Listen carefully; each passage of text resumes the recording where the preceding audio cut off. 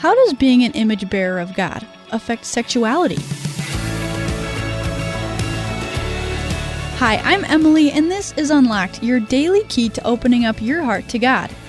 Wow, I am very excited about today's devotion because it's about something that is so important to God, and yet we as Christians don't always do a very good job talking about it.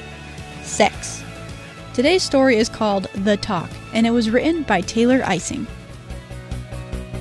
Christians are notoriously bad at talking about sex. We gloss over it, give incomplete information, and usually end the conversation with, "Sex is bad, don't do it." So, on behalf of Christians everywhere, I want to apologize. Sometimes we struggle with awkward subjects. We make the mistake of believing that sex has nothing to do with the gospel, but God's word says otherwise. The Bible is overwhelmingly clear. Creation is good, and that means sex is good when it is used as it was created in its God-given context of marriage. God created us male and female, and He did that on purpose.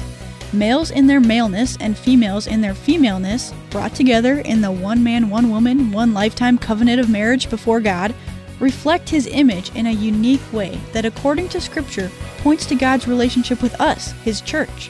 You see, sex is a reminder of a covenant that has already been made.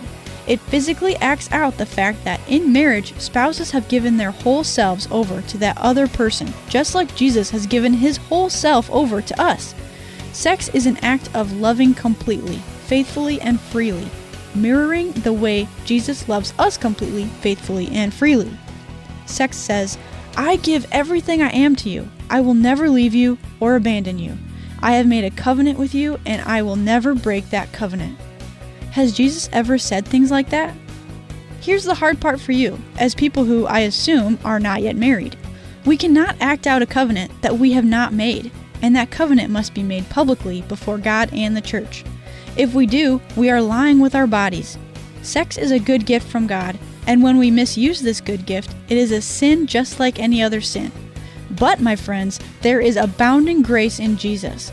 Rest in the one who loves you more than anyone, including a future spouse if that's what He has planned for you, ever could.